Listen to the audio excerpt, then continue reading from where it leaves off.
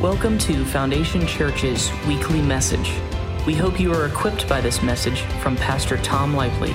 For more information about our church, please visit foundationchurchfl.com.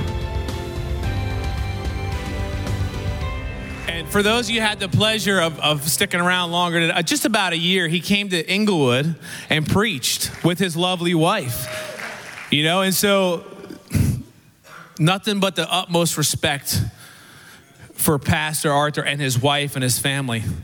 They stand on this. They don't compromise this. They don't bend their knee to please government.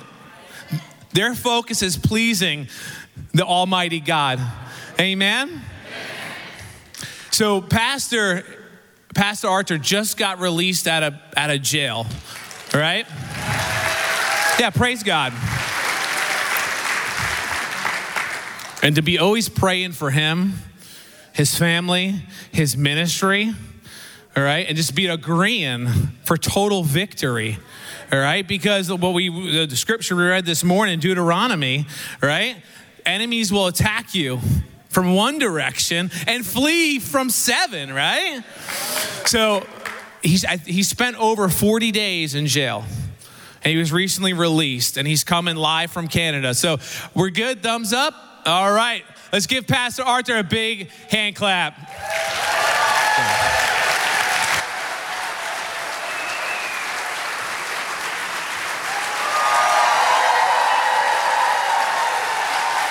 Hello, friends. This is Pastor Arthur Pawlowski from Canada. I spent just 50 days in prison for my horrible crime of preaching to the truckers during the truck convoy that we had just a few months ago in Canada. I am so honored and privileged to be here today with you. I mean, there are certain times and certain people when you meet them, it's a divine appointment and you will never, ever forget. I mean, when you meet sometimes some people, you know you're going to spend eternity with them. And that was my time in Florida last year with my wife, visiting your church and your pastor and his wife and the whole team. I mean, what a privilege. I want to first start with thanking you for standing with me, standing with my family, and supporting us and praying. I want to tell you something. When you are there, and I was not just in prison, the government wanted to break me. Every day, there was something terrible that they were cooking for me. I was placed in a metal box, suffocating, of course, strip searches a number of times, I was paraded in front of hundreds of inmates at the lockdown kind of. The government wanted the inmates to know that's the villain, that's the guy that you are at the lockdown. So when you see him next time, beat him up. On a number of occasions, at least 4 inmates would come to me and say, hey, the guards are giving us incentives. They're giving us extra time if we would hurt you, if we would beat you up. One guard came to 2 inmates and said to them, we're going to, by accident, we're going to leave the doors open of Pawlowski so you can, finish him off. So when we were talking about prison, when we were talking about jail, it was not just a regular jail. This was a whole hell. It felt like the entire principalities just wanted to crush and destroy and discourage. In other words, what they wanted to do, what they wanted me to do, what they wanted my family to do, and what they want to do to you as well, because you see, the message that I have, that God has given me for many, many years is wake up, stand up, push as hard as you can, because the enemy wants you to bow. So today, I have on my heart 3 scriptures, perhaps more, but be ready. 1 Peter 3:8-22, 1 Peter 3:8-22, also the book of Jonah, and from Daniel 3. So first I'll tell you what happened to me and how everything unfolded, and then we'll plow through the scripture. Because again, there are 3 types of people. There are 3 types of people. Those that are willing to bow before God, and do his business, to forward his kingdom, those that are willing to bow before flesh, before the enemy, to worship the golden image, if you will, for incentives on this side of eternity. And there is a third category of people like Jonah that just want to run away the opposite direction. If you open your Bible in Jonah, it's a remarkable story of a man, a prophet of God, that was told to go. He was told to go to the left, but he knew what that meant, so he is running to the right, opposite direction. In the first Jonah 1, the word of the Lord came to Jonah, and this is what it said: go to the great city of Nineveh, go to the great nation of United States of America, go to Europe, go to Canada, and tell them, preach to them, warn them. Go to the great city of Nineveh and preach against it, because its wickedness has come up before me. And if you know anything, and I'm telling you, Jonah knew what that meant. Jonah have heard about what is being done to the prophets. He have seen it, I'm sure, in front of his own eyes, how prophets of God, or those that are willing to do and go and preach, are treated. And he was not ready for it. He didn't want to go. So sometimes you're faced with a situation with the commandment of God. When God says to you, I want you to say something, I want you to go, I want you to preach, I want you to face a great wickedness, I want you to be my mouthpiece. And you understand what that means. And unfortunately, I believe that we, in 21st century as a church, we have failed our Lord. We have failed the King of Kings and the Lord of Lords because of fear. Because we have become so comfortable with everything that we have, all those, the goodies and the stuff that we're surrounded ourselves with, and we just don't want to pay the price. And quite often, for a number of years, God would say to me, there is always a price to pay. If you think that it's not going to cost you anything, you're just not reading my Bible. You're just not listening. You're not paying attention. If it cost God, the creator of heavens and the earth, if it cost him his own son, and if it cost his son his own life, his own blood, do you really think it's not going to cost you anything to follow him and to do the right thing? But Jonah didn't want to do it. And I have to confess to every one of you, I'm no special. I'm just a flesh like everybody else. And quite often I am being reminded by God, oh Lord, and I would say, oh Lord, just remember that I am just dust. We are dust raised from the ground, but the Spirit of God is within us. It's not about us. You see, it doesn't start with us. It starts with him and ends with him, and there is a lots of dust between. That's you and me. Jonah was told very clearly what to do. He was told to go, but he went the opposite direction. And from time to time, when I was faced with decisions, I'm telling you, probably if I knew how hard it's going to be, or how long I'll have to wait for my rescue, I don't know if I would be able to go. So I'm very grateful that God is only revealing us a little bit of his plan, because I don't think we would be able to make it. It's like Jesus in Gethsemane. He was praying, he was sweating with blood. He says, oh God, oh Father, if it's possible for this cup to pass, but not my will, but thy will.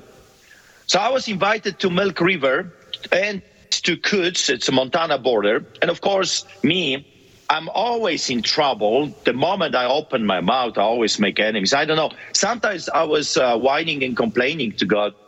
I said, God, you have blessed people with such amazing talents and gifts. Some are beautiful singers and some look beautiful. Like, look at me. I left this craziness here to show my church how a man looks like after 2 months 50 days without being able to shave. So that's why I left it. So don't worry, I'm going to get rid of this probably today. I left it for visual effects for my church. They call me Moses now, but I still have to work on the departing the Red Sea, and I need the staff. So I'm working on that, and if God will be merciful, He's going to give it to me, because we need lots of departing the seas all over the world right now. Let my people go. And by the way, in just a few days, we're going to have Passover, and God has spoken to us. Remember last year, pretty much the entire world have seen the video Get Out, and now they call me Get Out Pastor. Well, I'm not really Get Out Pastor. I am the one Come In Pastor. However, the reputation sometimes, you can't stop it. So God told us last year that the Passover is going to be very, very important. And when they stormed our church, and I did what I did, I was not planning. It came out of me, like cleansing the temple, flipping, the tables in a synagogue. Get out, you Nazis! Get out, you wicked, evil people! So they left, and of course the consequences for doing that, it was 5 arrests just within a few months. And I'm facing dozens of criminal charges, inciting people to come to church. They call it illegal gathering, participating in illegal gathering, officiating in illegal gathering, not wearing a muzzle. I mean, you name it. They charge me mischief with interfering with the crucial infrastructure. You name it. They were cooking, breach of probation a number of times. So they have been piling up as much as I can, because they realized the power that the man of God has. And it's not our power, it's the power of the righteous king. So when I was invited many times to go to different rallies, of course I would go over there, because that's my opportunity to preach the gospel, to tell people that there is a righteous judge.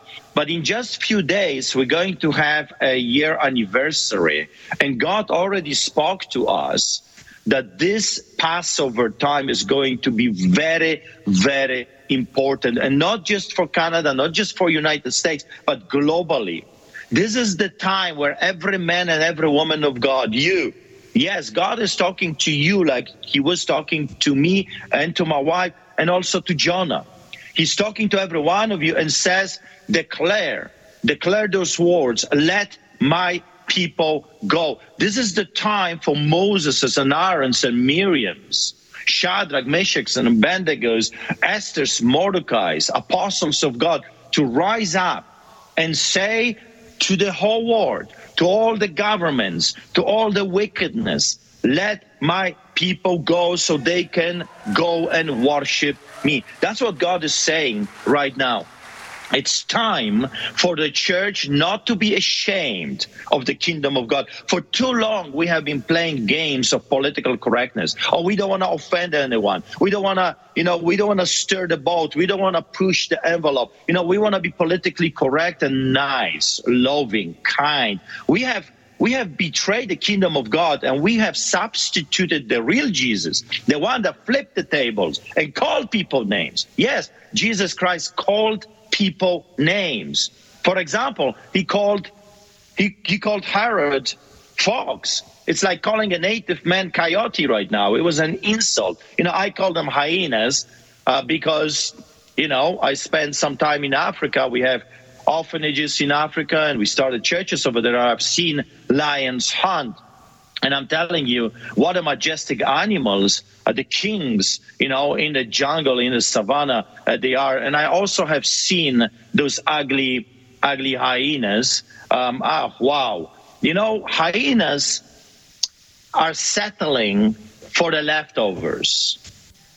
And you have never been called to be a hyena. We were called to be lions. And lions go for the fresh. They go for the best. And God opened my eyes and He says, I always want you to go for the best. So in just a few days, there is Passover that is going to happen. I want you to pray prophetically and say those words that God has given to Aaron and Moses let my people go so they can worship me.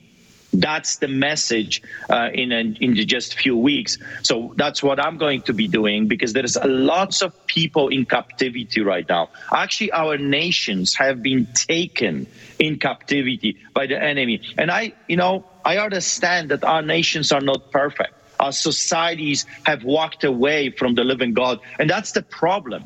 What we need to repent. We need to go to our knees as a nations and acknowledge the holiness of God. God is righteous and holy King. He's also a righteous judge. And quite often when they have been presenting those cases against me and saying that, I'm horrible and I've done this and I am a law breaker, I would say that my God is the judge of judges. Yes, sometimes we're facing crooked judge. This woman said to me that I am one of the most dangerous citizens in the country. I'm extremely dangerous, she said. Can you imagine? I'm extremely dangerous. Why? Because I went to the Coutts border. Coutts is Montana-Alberta border. And I was invited there to encourage the truck convoy, because they were hammered left and right. There was so many RCMP officers. RCMP is like your FBI. And they were hammered. They needed encouragement. So they invited me, come and do a church service. Come and encourage us. So I went and I did. And I gave a speech over there. And I told them multiple times during my speech, do not give up. But this is a fight without guns and swords. This is a peaceful resistance. Martin Luther King Jr., civil rights movement style, solidarity style with Lech Wałęsa that I have seen with my own eyes when I was growing up. That's the style. Peaceful resistance, non-compliance. So I finished the speech and people were greatly inspired and touched. We did a Lord's Supper together with the truckers. I left, and a few days later, they came to my house and arrested me on the steps, and I faced a pile of charges. And I'm telling you, during that time, I did not know how God is going to take me out of this trouble. It was scary. It was horrible. When I had the meeting with the RCMP, when I was interrogated, by, like in your country, your FBI, and they were telling me what they're going to do to me and how many charges and this and that. I said, that's it. I will never come out of prison. And what have I done? What is my crime? What was the crime of the prophet of old? What was the crime of the apostles? They stood with the truth. Why? Why is it so important for a preacher? Why is it so important for the Christian to preach the truth? Because the Bible says the truth, not your wishful intentions, not that you're a nice, good neighbor and the neighbors can see you good. All of those things are cool, are good. You are to be a good neighbor. But the truth, the whole fight is always about the same thing. The truth sets the captives free. So Jonah was told to go, but he was terrified. He was told to go to one of the worst places, Washington, D.C., to the White House. Jonah was told, go to Washington, D.C., to the White House, to this wicked King Biden and Obama and Hillary Clinton, that witch. Go to them and tell them that I'm not pleased and the judgment is coming. That's our job right now. Our job is to warn the wicked about what's coming. Why? Because God is a merciful God. God wants everyone. He actually, in the word of God, it says, I wish that none shall perish. His heart is for everyone to receive his salvation. So Jonah didn't want to go. He didn't want to pay the price. But if you go to Daniel, and I quite often preach about that, Daniel chapter 3, there is this one of the worst kings in history, Nebuchadnezzar, a bloody king, a king that just took whatever he wanted. And he erects a golden image and says it puts the decree. It makes a law, a mandate, a regulation, just like we are facing right now all over the world. And nonsense, crazy stuff. Wear a muzzle. social distance yourself. You're not allowed to do this. You're not allowed to do that. But why? It doesn't make any sense. It's not scientifically proven. It doesn't matter. You have to bow before the golden image. Why? Because we say so. That's it. King decrees, and you got to bow. And entire nations, as you know the story, entire nations are bowing before the golden image. And then what we see like a sword, Tom. 3 boys, 3 men standing tall. The whole nations are bowing. Everyone is bowing except few. And that's exactly what we are witnessing right now around the world. The nations have bowed. The churches caved in.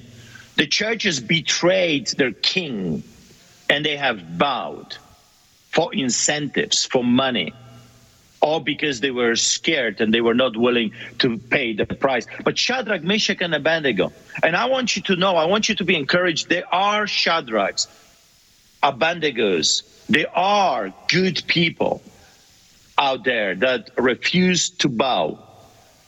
To them, the most important thing is to bow before the King of Kings and the Lord of Lords, before their Lord, Jesus Christ, than to bow before golden images or people or Hamans, the representatives of the devil. So they're standing tall and they're refusing to bow. And of course, the power got angry. The Nebuchadnezzars got angry. And that's why the hammer is coming, the fiery furnace for those that are not willing to bow. You see, when this craziness started, I right away said to everyone that this is a test. God is shaking the earth. He's shaking us. He's testing us. He wants to purify his church. But how you purify gold and silver? How can he purify you? And I think as important is, how would you know what you're made of? Hay, wood, or gold and silver?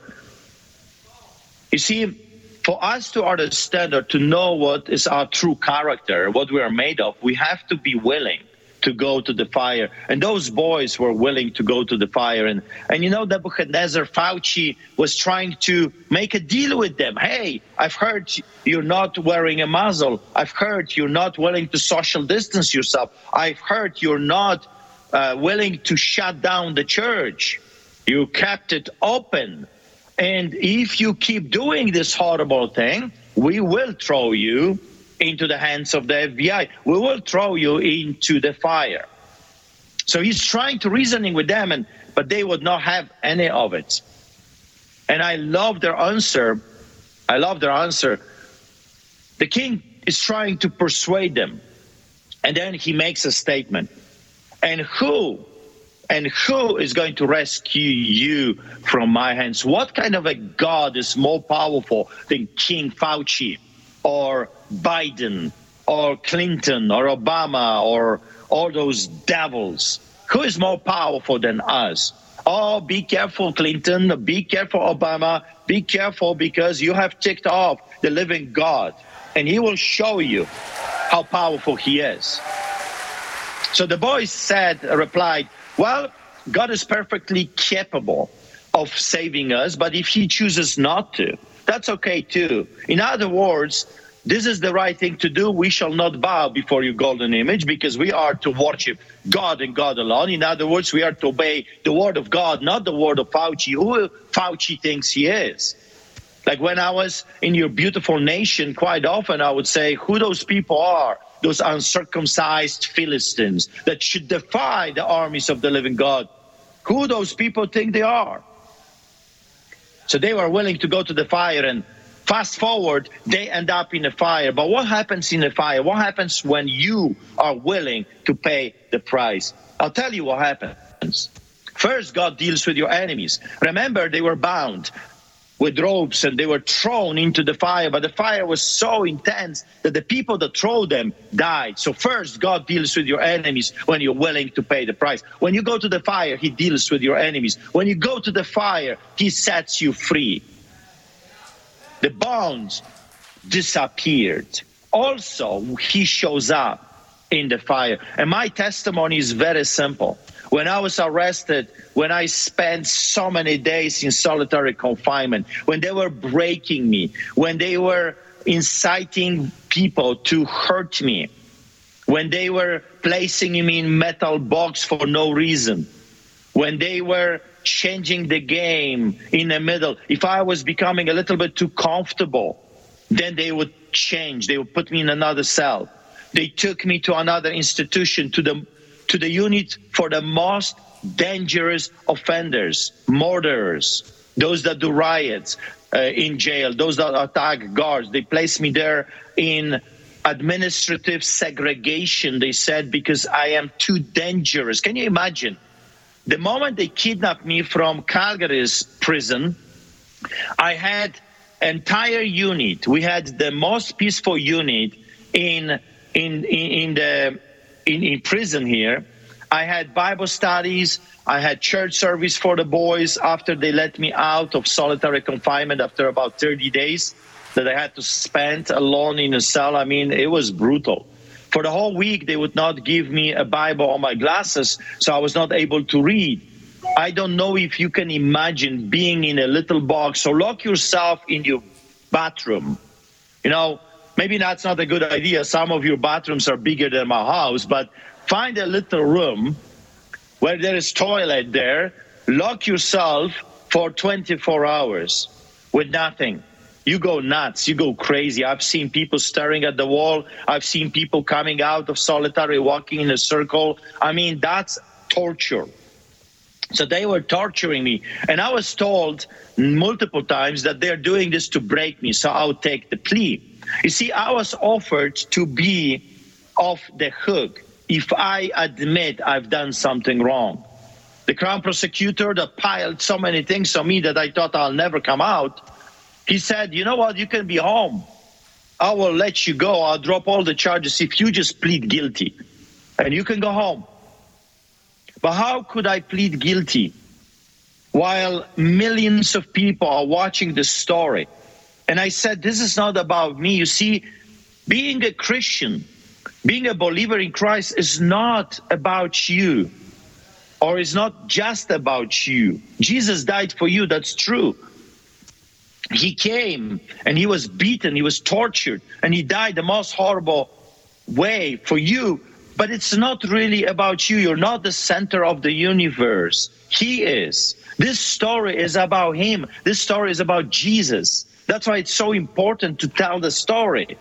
That's why it's so important to be the witness. Why? Because there are millions upon millions of people that are perishing that Jesus died for as well. And they have destiny, and they are not walking in God's destiny. When I was in prison, I met kids over there. I met men, people that have murdered, people that robbed, bank robbers, and all kinds of wickedness they have done. But you see, Jesus has a testimony for them. There is a destiny written by God in their hearts, but they have walked away from their destiny. So he sends me there to remind them that they don't have to die as bank robbers. They don't have to die as drug dealers. They don't have to die as murderers. And as tough as it was for me to be there, I knew that I am there to bring hope, because there is no hope.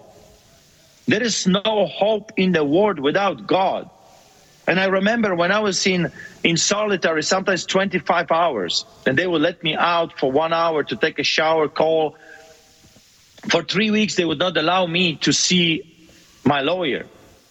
I mean, they wanted me to break, but I focused on Jesus, and people were banging on the wall, and they were going crazy in solitary confinement. So I would go over there during that time I was out, and I would pray with them, and I would calm them down. And others were listening to this. And one guy comes to me when I was locked, and he was let go for that 1 hour. And he says, when I heard you talk to those people through the wall, through the glasses, this is what I said. The light has come to this place. The light has come. The hope is here. You see, whatever God sends you, whatever you are, you don't have to go to prison. Go to the grocery store. Go somewhere. You are that light. Because the light is in you. You are that hope. Jonah didn't want to do it. He didn't want to bring the light. He didn't want to bring hope. He didn't want to bring the truth that would set the entire big city, because he was terrified of the consequences that might happen to him. But Shadrach, Meshach, and Abednego, they were willing to die. We have to come to a point in our lives that we would say, it's okay if God will not rescue me. It's okay if I will die. In the fire, Jesus shows up. In my cell, when I was crying to God and I said, God, have mercy on me. God, come, ease this pain. I go nuts. Allow me at least that the time will pass faster. Let me know you're there. Let me know that you are in my cell. And sometimes I could not feel him at all. Sometimes I was wondering, God, do you see my pain? And I know that some of you are feeling that. And from time to time, we're facing terrible circumstances. And we are questioning, God, do you even care that this is happening to you? Do you care about my pain? Do you care that I'm suffering, God? And one day when I was there and I was reading the Bible, and finally they gave me my glasses that I could read, and one page from the Bible fall. I mean, it's incredible. One page. And here what was on that page. I want you to open your Bibles to 1 Peter 3:8. I couldn't believe it. There is so many pages in the Bible, but only one has fallen from it. It's like God said, you see, I'm a God of the impossible. I'm a God of signs and wonders. And if I want you to know that I'm here, I'm going to send you one page with these words, just for you. And who is he who will harm you if you become followers of what is good, eager to do good? Verse 14, but even if you should suffer for righteousness' sake. You know, remember my crime was to go to the truck convoy and to encourage them to stand up for their rights. My crime was to lift their spirits. My crime was to bring God into a very tough situation. The eyes of the world were on the Montana border, and they were broken. They were discouraged, and God says, go and tell them that there is hope. So if you're suffering for righteousness' sake, suffer for what is right, you are blessed. I mean, I'm telling you, it's so hard when you're suffering to understand that portion of the scripture. I'm suffering, Lord, and you say I'm blessed. I'm hurting, Lord, and you say I'm blessed. I had a hard time to comprehend that because I did not feel during that moment as blessed. And do not be afraid of their threats. They said, I'll spend years in prison. They wanted to discourage me. They wanted to break me. Nor be troubled. Do not be frightened, in other words. But sanctify the Lord God in your hearts. Wherever you go, wherever he sends you, God walks there with you. He will never leave you. He will never abandon you. He will always, always be with you. And always be ready to give a defense, to give the reason to everyone who asks you a reason for the hope that is in you. The inmates would come to me and say, Art, we want what you have. When you walk, we see the glory of God. When you talk, we want what you have. You see those boys over there, the only thing they know is a lifestyle of crime. When I was, after about 30 days, allowed to mingle with them, finally, the only thing I could hear those boys talk about, it was robberies and guns and drugs and dealing and buying. And I said, oh my God, I am in hell. This is a crazy place. However, you see, God wanted the light to be there, and soon I had the entire unit at my tables to listen to the Bible stories. And I was teaching about Jonah, and I was teaching about the fiery furnace. And then afterwards, they were coming to me when I was facing my difficulties, when I was kidnapped from one facility and taken to the max, to the prison for the most dangerous people because I was so dangerous, because I turned the entire unit into a Bible study and church services. So of course I was the most dangerous to the establishment because I was interfering with the drug trafficking business in jail. Because don't kid yourself, the drugs are flowing freely in prison. I've seen them dealing drugs, selling drugs. It's a crazy place.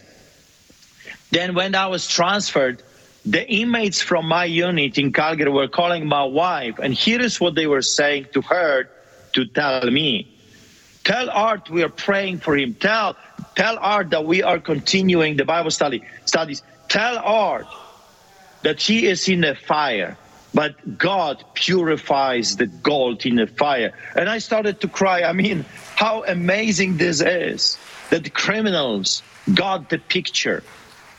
They got the picture that God purifies us in the fire. But it's extremely difficult. We have to know why we believe what we believe, to give a reason to the hope that is in us, with meekness and fear, having a good conscience, keeping a clear conscience, that when they defame you as evildoers, like that judge with the crown prosecutor portrayed me as the most horrible, most dangerous man. Those who revile your good conduct in Christ may be ashamed that those who speak maliciously against your good behavior in Christ may be ashamed of their slander.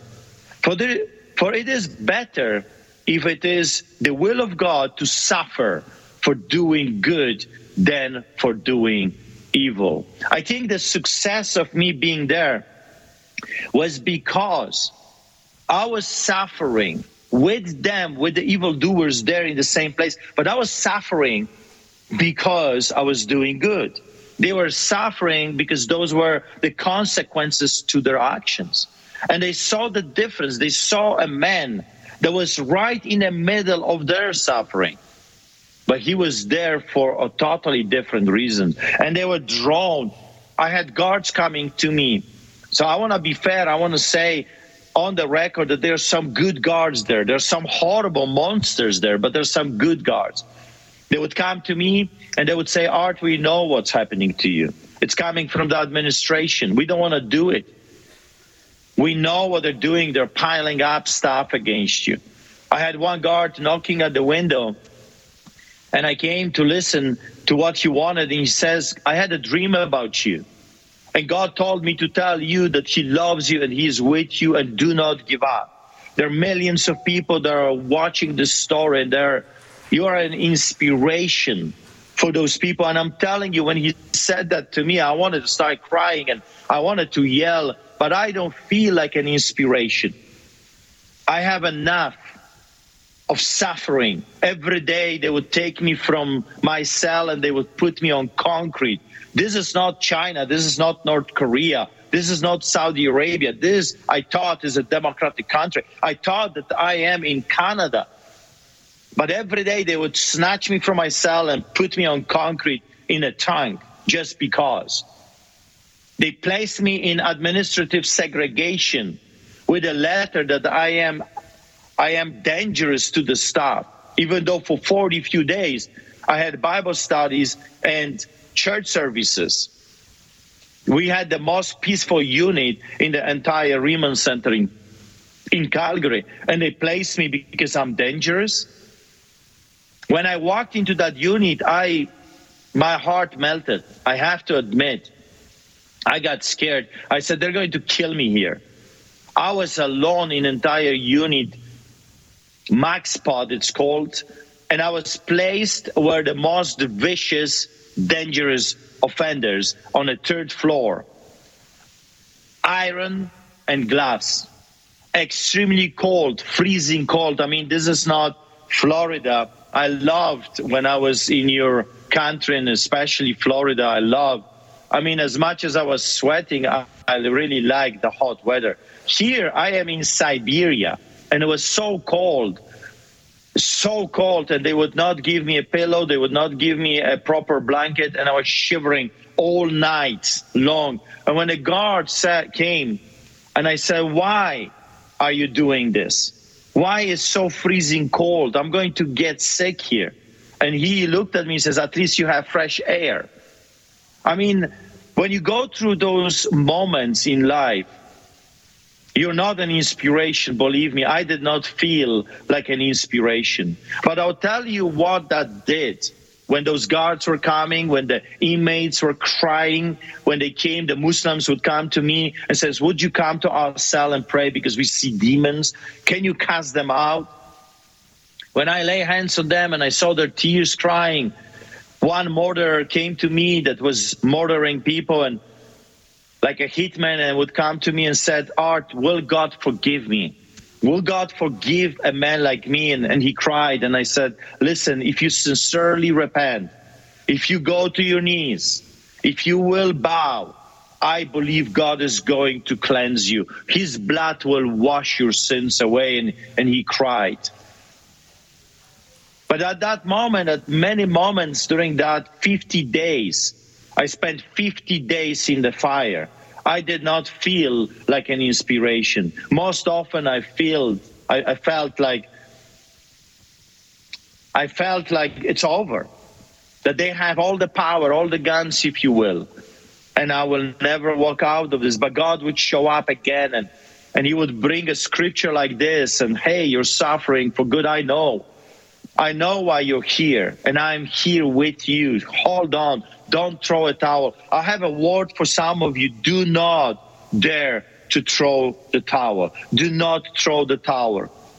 Do not quit. Do not give up, because great is your reward for suffering. Great will be your reward for doing what's right. Hold on. Hold the line. Don't give up. Don't quit. And I know it's hard. I'm telling you, it's hard. It's crazy hard. And some of the suffering that people go through, I can't even imagine. But Jesus knows. He was there with me, and he is with you as well. In the fire, when you're suffering, in the fire, when enemies laughing, in the fire, when they're waiting for your defeat, Jesus is there with you for a witness. Nebuchadnezzar with his officials, the Faucis of today are watching the church going through the fire. And wait a second, to say, didn't we throw 3? But we see 4 men walking, being in the fire. Who is that 4th man? You see, Jesus shows up in our suffering. When they called the boys out, there was not even a sign that they were ever in the fire. See, God is the restorer. He restores our lives. He sets us free.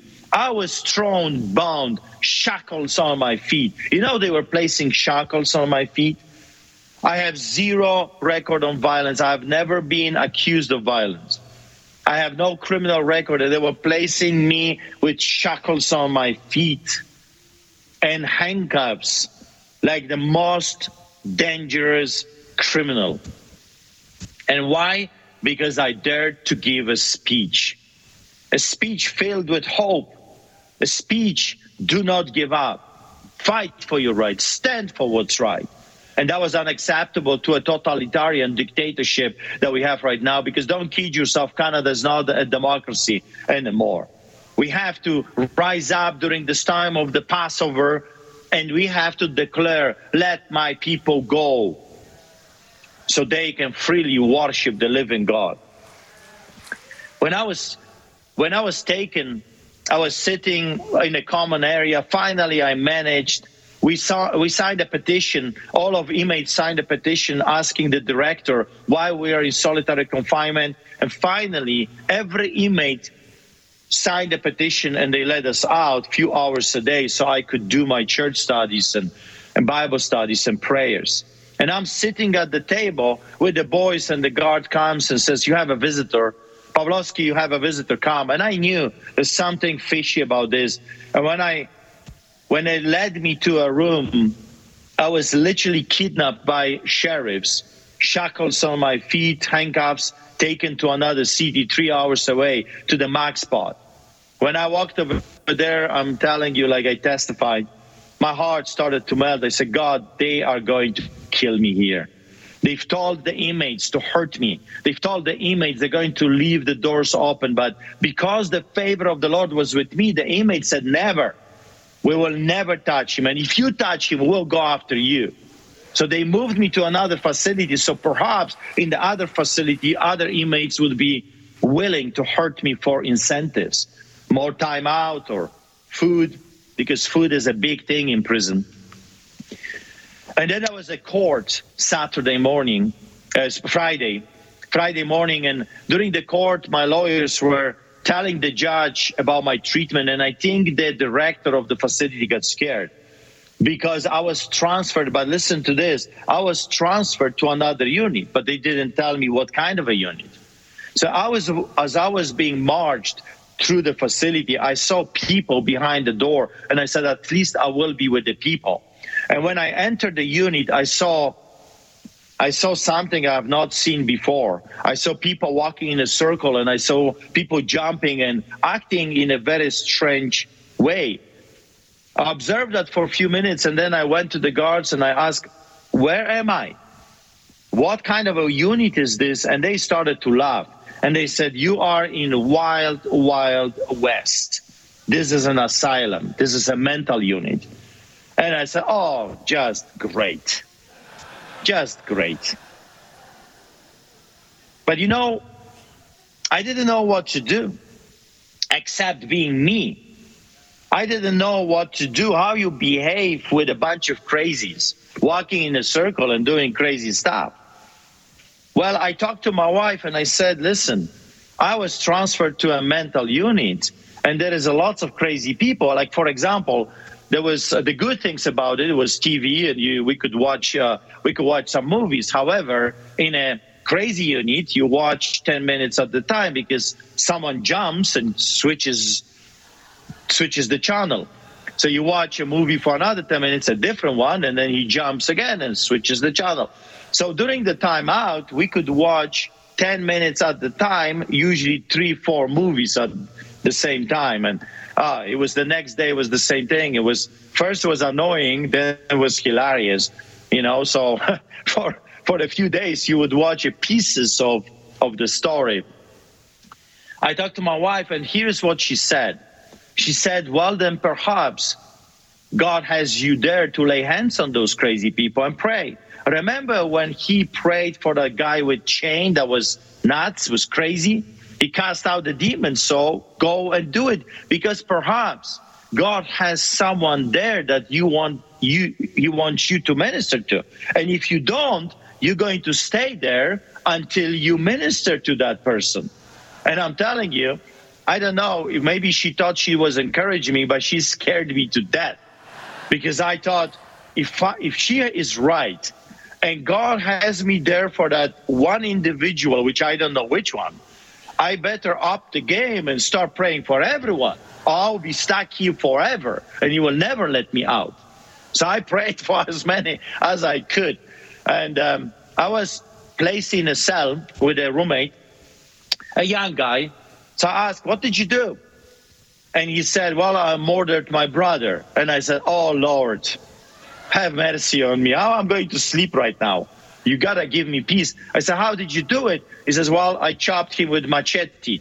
And right away, I look at the table, and there were some pencils over there. And I said, oh, my God, please, don't allow this guy to stop me during the sleep. So what I decided to do, I lay hands on him, and I prayed that God would clean him up inside out so I could actually sleep. So by the time I was released, 4 a.m, they came and snatched me again. 4 a.m, they placed me 5 hours on concrete. Why, I do not know, just to mess with me. But by the time I was taken back to Calgary, Edmonton, I already had established Bible study, church service, and I had a whole table of people listening to the Bible studies. You see, no matter where you are, if God has you there, that means there is a purpose, there is a reason. You may not understand that reason. And as much as I prayed and I said, God, please take me out of this crazy place. Take me out of this situation. And it seemed he's not answering. It felt like he hears me, but he is not acting on what he hears. And there were many moments where I said, oh Lord, please, please, please, please, please, please, please, please, please, take me out of this hell. Take me out of this situation, especially when I was really hurting on that concrete every day, hours on concrete. I mean, my back, my bum, I'm telling you, it hurt even to stand after such a treatment. I was taken from a hot place when they cranked the heat and I was sweating, and they would place me into a freezing cell on concrete, in and out, in and out. And I said, God, I don't know how am I to survive this? I'm going to be very sick, and they're going to take me to some other unit and, say it's COVID. If you have a sniffle now, it's COVID. If you cough, it's COVID. There's no flu anymore. There's no other sickness. Everything is labeled as COVID. Craziness. So many times I would say to God, God, please, please come. Come to the rescue. Come to the rescue. But I want to tell you something, friends. Your prayers. When my wife and my son, my brother would say there's so many people out praying for you. There are churches praying for you. They have vigils for you. And I started to cry, and I'm almost ready to cry right now. I mean, when I just think about that your prayers, your vigils, your moments where you were bringing my family before the throne of God was keeping me sane and was keeping me strong. When my wife was said, the church in Florida, Pastor Thomas, the whole church is praying for you. And every day he talks about your story. And I started to cry and I said, God, you have not forgotten me. You have others that are standing with me and lifting me in prayers. And I know I'm here. But I know that this will end, because I know that the prayer of a righteous man availeth much and accomplishes a lot. And I know that, yes, I am in the fire, but one day you're going to lift me out of the pit. Shadrach, Meshach, and Abednego, I'm sure when they were thrown into the fire, they thought it's over, it's done. We're going to see Jesus now face to face, and they did. Jesus shows up, sets them free. Sometimes our freedom is not outside of the fire. My friends, I want you to listen very carefully. Sometimes your freedom or your answer to your problem is in the middle of the fire. That's where Jesus sets you free. So be willing to go to the fire. Do not avoid the fire. Go to the fire. I spent 50 days in the fire, and God was purifying that gold. He was making me a better man, a man with a bigger compassion, because I saw those people hurting. I saw what was done to them. And one fella, we became friends. He was helping me with the phone calls, because my phone calls were cut sometimes in half, and they were just messing. Even phone calls to the lawyer, they would just mess with me. So I would use his time. And when I was coming out from the solitary, the boys would give me their time on the phone. Says, Pastor, you call. Here's my phone, is my time, take it. So I would call, and, this fella, he was helping me through all this ordeal, and the guards didn't like it, so they went in the middle of the night and then beat him up. They beat him up, they punched him in the face multiple times, because he was helping me to get the message out. So my heart prays for them, and my heart is broken for what they are doing in the name of the law to those boys. I would never understand their pain if I was not suffering with them. So you see, God wants you to go and be the light in the darkness. He wants you to go to the fire, because that's sometimes that's the answer to your problem. Sometimes he has you there so you become the answer for somebody else's problem. Nebuchadnezzar calls them out, and they become a testimony. If you remember the story, the whole world hears about Shadrach, Meshach, and Abednego. The whole world heard about the God of the Bible.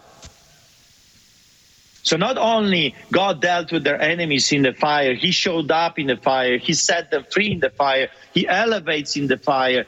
They become a witness because they were willing to go to the fire. So sometimes I realized, and when I was there, I have become a witness to so many people, a witness of willing to go to the fire to suffer. That this God said, Art, you're inspirational to so many people, even though I did not feel like an inspiration even to myself. But there are people watching us, there are people watching you. And they are desperate for hope. They're looking for hope. And there is no hope in political arena. There is no hope with money. There is no hope in a workplace. Jesus is the only hope that will set those captives free. So when they were out of the pit, when they were out of that fire, Nebuchadnezzar makes a declaration and he says, every man, every woman around the world must. Remember the decree that he did? You must bow before the golden image. Now he makes another decree and he says, you must bow before God of Shadrach, Meshach, and Abednego. And if you will not do it, I'll chop you to pieces and I'll destroy your household. And then the end is fascinating. And it says, and then he elevated to the highest position Shadrach, Meshach, and Abednego. You see, when you're willing to go to the fire, when you're willing to pay the price, that's where God will elevate you. And he will use you even in a greater capacity. So I knew my arrests. And when I was in the United States last year, when I was arrested with my brother David for inciting people to come to church in the middle of the highway, the SWAT-style arrest. And then when I came back from the United States of America, and I want you to know something. I don't care what you say, and I don't care about the legality of what I'm going to tell you. I am an American. I have adopted myself to be an American. I feel American. I love America. I had some of the best times with Americans, the 4 months that I spent last year, and with your church and your pastors as well. I will carry this for the rest of my life. There's something beautiful, there's something amazing that God has for American people. You are like that great eagle, and I shared that when I was with you last year, but I'll share it again. God put it on my heart again. He told me, tell that great American eagle that it's time for that eagle to rise up and start flapping its wings. You see, God has a purpose, a destiny for America. And now the destiny is being snatched by wicked people. And they want to divert what God has planned. But I'll tell you, if you rise up, if the church rises up, and I believe this is the greatest time of the church, in the church's history. I believe that this is a beginning of the restoration of the book of Acts. I believe that God is raising apostles and prophets and men and women of God that will not bow like Shadrach, Meshach, and Abednego, will not run away like Jonah, but will become Jonah that repented and went to the great city of Nineveh and declared the will of God. God is declared that is going to judge this nation. God declared that he's going to judge Washington, D.C. God declared. But if people will repent, if people will turn away from their wicked ways, I'm telling you, God is going to change his will. He's going to set the captives free. He's going to save America and use it for time and eternity. America is desperately needed in these last days. Americans are bold, courageous, strong eagles, roaring lions. And God is saying, come, let's have the biggest pride of lions we have ever seen on this side of eternity. And that's you, that's your destiny. We have to be willing to pay the price so we can be ready and strong enough to face the opposition. You see, David would not be able to fight with Goliath if David would not be trained first with lions and bears. If you know the story, he talks to King Saul and says, hey, I've killed lions, I've killed bears. And that's the same destiny for this dude. Yeah, he might look big, this uncircumcised Philistine. Fauci, the Pinocchio, maybe he looks big in his own eyes. He puffs himself up and he says, I'm the biggest, I'm the strongest. But what it required, what it needed really is a smooth stone and a stick. We need smooth stones and we need sticks. And we need the willingness of David that would run towards the enemy and say, today, this day, your head will be chopped off. And not just yours, but your bodies as well, from Washington, D.C., from all those places of wickedness. And I'm telling you, if you're willing to go, God will walk before you. I'm facing right now a dozen of criminal charges. My story didn't end. My last day in prison, so I spent 50 days. You know how many cubits in the story of Esther, in the book of Esther with Mordecai and Haman, how many cubits was the gallows? It was 50 cubits. I spent 50 days in the fire. And then on the 51st day, I knew they're going to treat me with a special love. So they stripped naked me and they searched everything. I mean, I don't know what they were looking for. Maybe they were looking for the Holy Spirit that I smuggled to prison. But you see, the Holy Spirit is something that they cannot take. That's the contraband that stands with me wherever I go. And they don't understand that. The truth is within us. And they cannot snatch that away from us. It walks wherever we go. They took my entire unit to punish us. Everyone was stripped naked, searched. Our cells were flipped all over. And then again, I was placed in tank on concrete for hours. But when I was escorted out, there was hundreds of people that wanted to welcome me. And this is what they said to them. They said to them, if you stay here and you welcome your pastor, he will be immediately arrested. And they said to me, if you say anything to those people, if you say hi to them, we will rearrest you on the spot. They even robbed me from my ability to hug my father when he came to welcome me when I was released. I could not hug my children. I had to go straight to the car. That's how evil those people are. But there are some good guards, so pray for them. Pray for the good, pray for the ugly, and pray for the bad. So they would become our best friends, so they would become our family members. There were some guards when I was leaving the facility that yelled, the guards, and they would say, Art, good luck. Art, stand strong. When I was leaving my unit, the inmates came and gave me a hug. And they cried and they hugged me and we shook hands. And some guards didn't like that, but they could not do anything. When I was every day when I was taken to the tank, to the concrete, they would yell at the guards and say, if anything happens to this man, you got a problem. And when I was coming back, they would yell, free Pastor Art, free Pastor Art. And they were told, shut up, be quiet. And they would yell even more, free Pastor Art. I mean, you can't make stuff like this up. God was there. He was touching those boys. And I want you to pray for them, that they will continue to be free, that God's favor will be wherever or whatever they're facing. One high-ranking officer escorted me out. And here's what he said, which I was actually surprised. This is what he said, Art, this is not a place for you.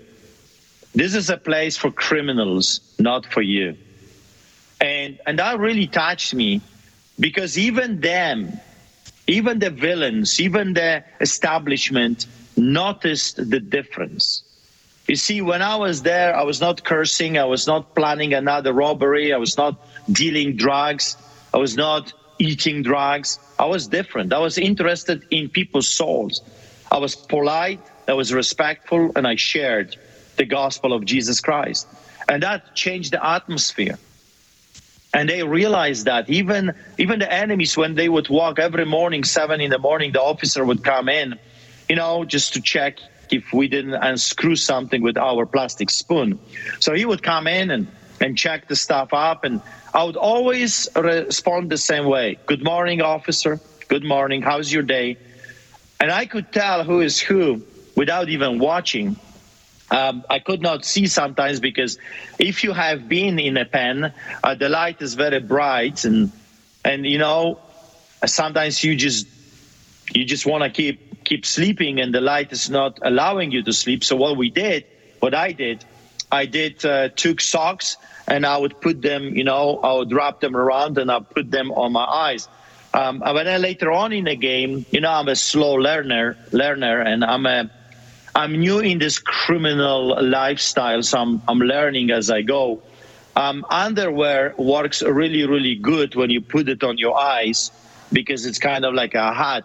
So sometimes when the guard would come in and I'm with my underwear on top of my eyes, I'm like, good morning, officer. And I knew who is who. You know how? Because when they would enter, the good guys would say, good morning, pastor. So I knew that's a friendly guard. Or good morning, sir. And I would reply. But when there was an enemy walking into my cell, they would not say a word. But I would still say, good morning, sir. How is your day? And then they would mumble like, good morning. You know, we were there. I was there for them as well. So during our Bible studies with the inmates, I would always pray for my enemies. I would pray for the villains. I would pray for the guards. Because in the end of the day, we have to remember that even those villains, those wicked, evil liars, those manipulators, those murderers, those cheaters, the government officials, the crown prosecutors, the so-called peace officers, they're the victims of the enemy. They are the victims of the enemy. And we have to pray that their eyes would be open as well. And I know that God wants to save them as well. They have been lied to. They have been cheated by the devil. They're the victims. So I want to bless you. I want to bless you with this. And there's so many stories. There's so many stories that I could talk to. I don't know how much time I have. It's a little bit of an hour. If you want, I can share a few more stories, or I can wrap it up. It's up to you. You want me to continue? Yeah. Okay, so let's open the Bibles for a few more minutes. Luke 4:18. Luke 4:18. The Spirit of the Lord is on me. I want you to know that the moment you repent from your sins, the moment you become the child of the Most High God, the Spirit of the Lord is upon you, is in you, within you. The Spirit of the Lord is on me. Why? Because He has anointed me to proclaim good news. That's why we are alive. That's the purpose. That's the reason. It's not just so we can spend eternity with God. Yes, of course, God wants to save us, but He left us behind for a purpose. What is that purpose? So we can have money, so we can have good buildings and enjoy our lives? That's cool. That's good. But that's not the purpose. The purpose is so we can proclaim good news to the poor. Everyone that doesn't have God is poor. I don't care if you're the richest man on earth. If you don't have Jesus, you're the most miserable, the poorest man on earth. He has sent me. You see, I was sent. As much as I didn't like it, as much as the pinch was strong and painful, He has sent me to proclaim freedom, liberty to prisoners, and recovery of sight to the blind, for the blind, to set the oppressed free. To set the oppressed free. When I was there, I've seen lots of oppression. When I was there, I've seen lots of people hurting, the prisoners. And I'm not talking about the bars. I'm not talking about, cells. I'm not talking about correctional centers. I'm not talking about that. There's something more severe. There is prison of their hearts, prison of sin. And God sent me there to proclaim liberty, freedom for those prisoners. to set captive, to set the oppressed free. There's a lot of oppression in prison. There's abuse of power left and right for no reason, just because. I also want to tell you something, especially if you are in a position of authority, and at times you are in position of authority. You have power over your husband. Sometimes you have power over your wife, over your children, over your neighbors, over your friends. Sometimes God is giving you power over another human being. For example, if you're a doctor, you have power. If you are a nurse, you have power. If you're a teacher, you have power. If you're a police officer, you have power. If you're a crown prosecutor, if you're a judge, you have power over someone.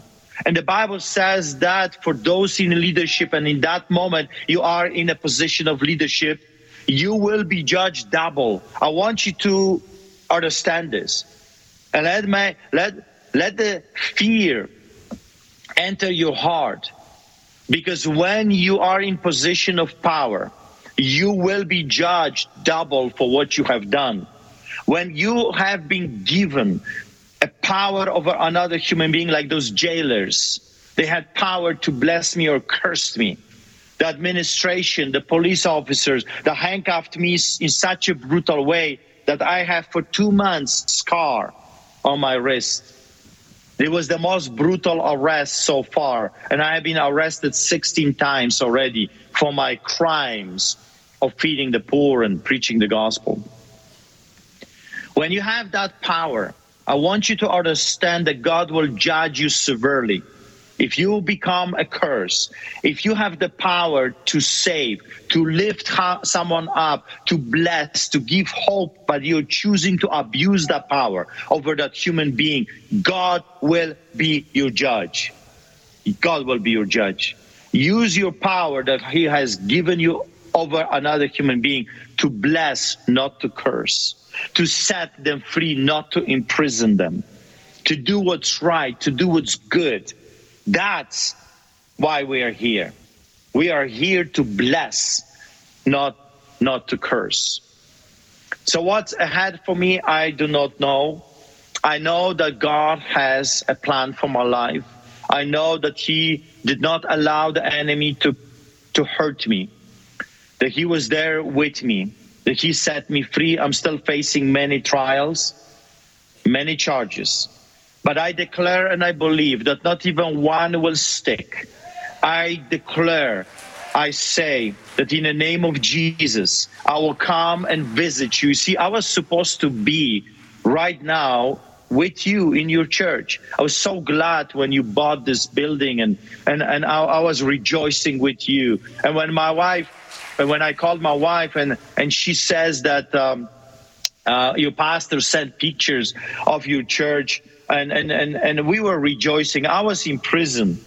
My wife was sharing that story, and I said, praise God, you're so faithful. You are blessing those that are faithful to you. Praise you. Praise you. And I know that one day you will set me free, that one day you will take me out of this horrible circumstances, so I can go back to United States, so I can come and visit you. One of the funniest stories, when I was in a mental unit, I chose to pray for those people, and I chose to start the Bible studies. I just didn't know how. I was trying to figure it out, how crazy those people are. Will they even understand what I'm saying? So I sat with one guy, and he was writing something on the table, and we start talking. I introduced myself, and he says, aren't you that pastor that gets arrested all the time? And I said, guilty as charged. And he jumps out of his chair in front of the guards and everybody else and yells, you are my hero. You are my hero. Oh my God, I'm so happy. You are my hero. And he yells. And I'm thinking to myself, okay, is that a good thing that crazy people consider me a hero, or a bad thing? I didn't know. But it was a funny story.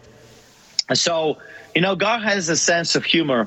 And someone told me a couple of days ago something that I didn't look from that perspective. And he said, they had to send you to the place of insanity so you can bring sanity back to the insanity. That's one way of looking at this situation. One of the funny stories, I think it was not very funny when I was there. Now I think it's funny. From sitting at home, I'm still a prisoner. I have house arrest. I'm not allowed to leave my house, so I am technically in prison. But thank God I can be with my family, and I am in prison in my own house until the trial. Unless God steps in, the trial is in 6-7 months. So I have to be a prisoner in house arrest for that period of time, unless God steps in and sets me free completely. But do you know, I was talking to General Flynn before I was arrested, and I knew I'm going to be in the United States for my birthday. So 28th of March, I was born, and my son Nathaniel, which I shared the story a little bit.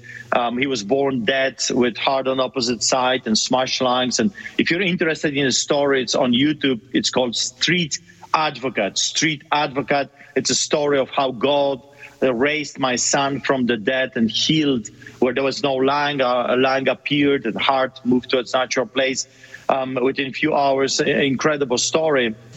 But my son was born the same day I was born.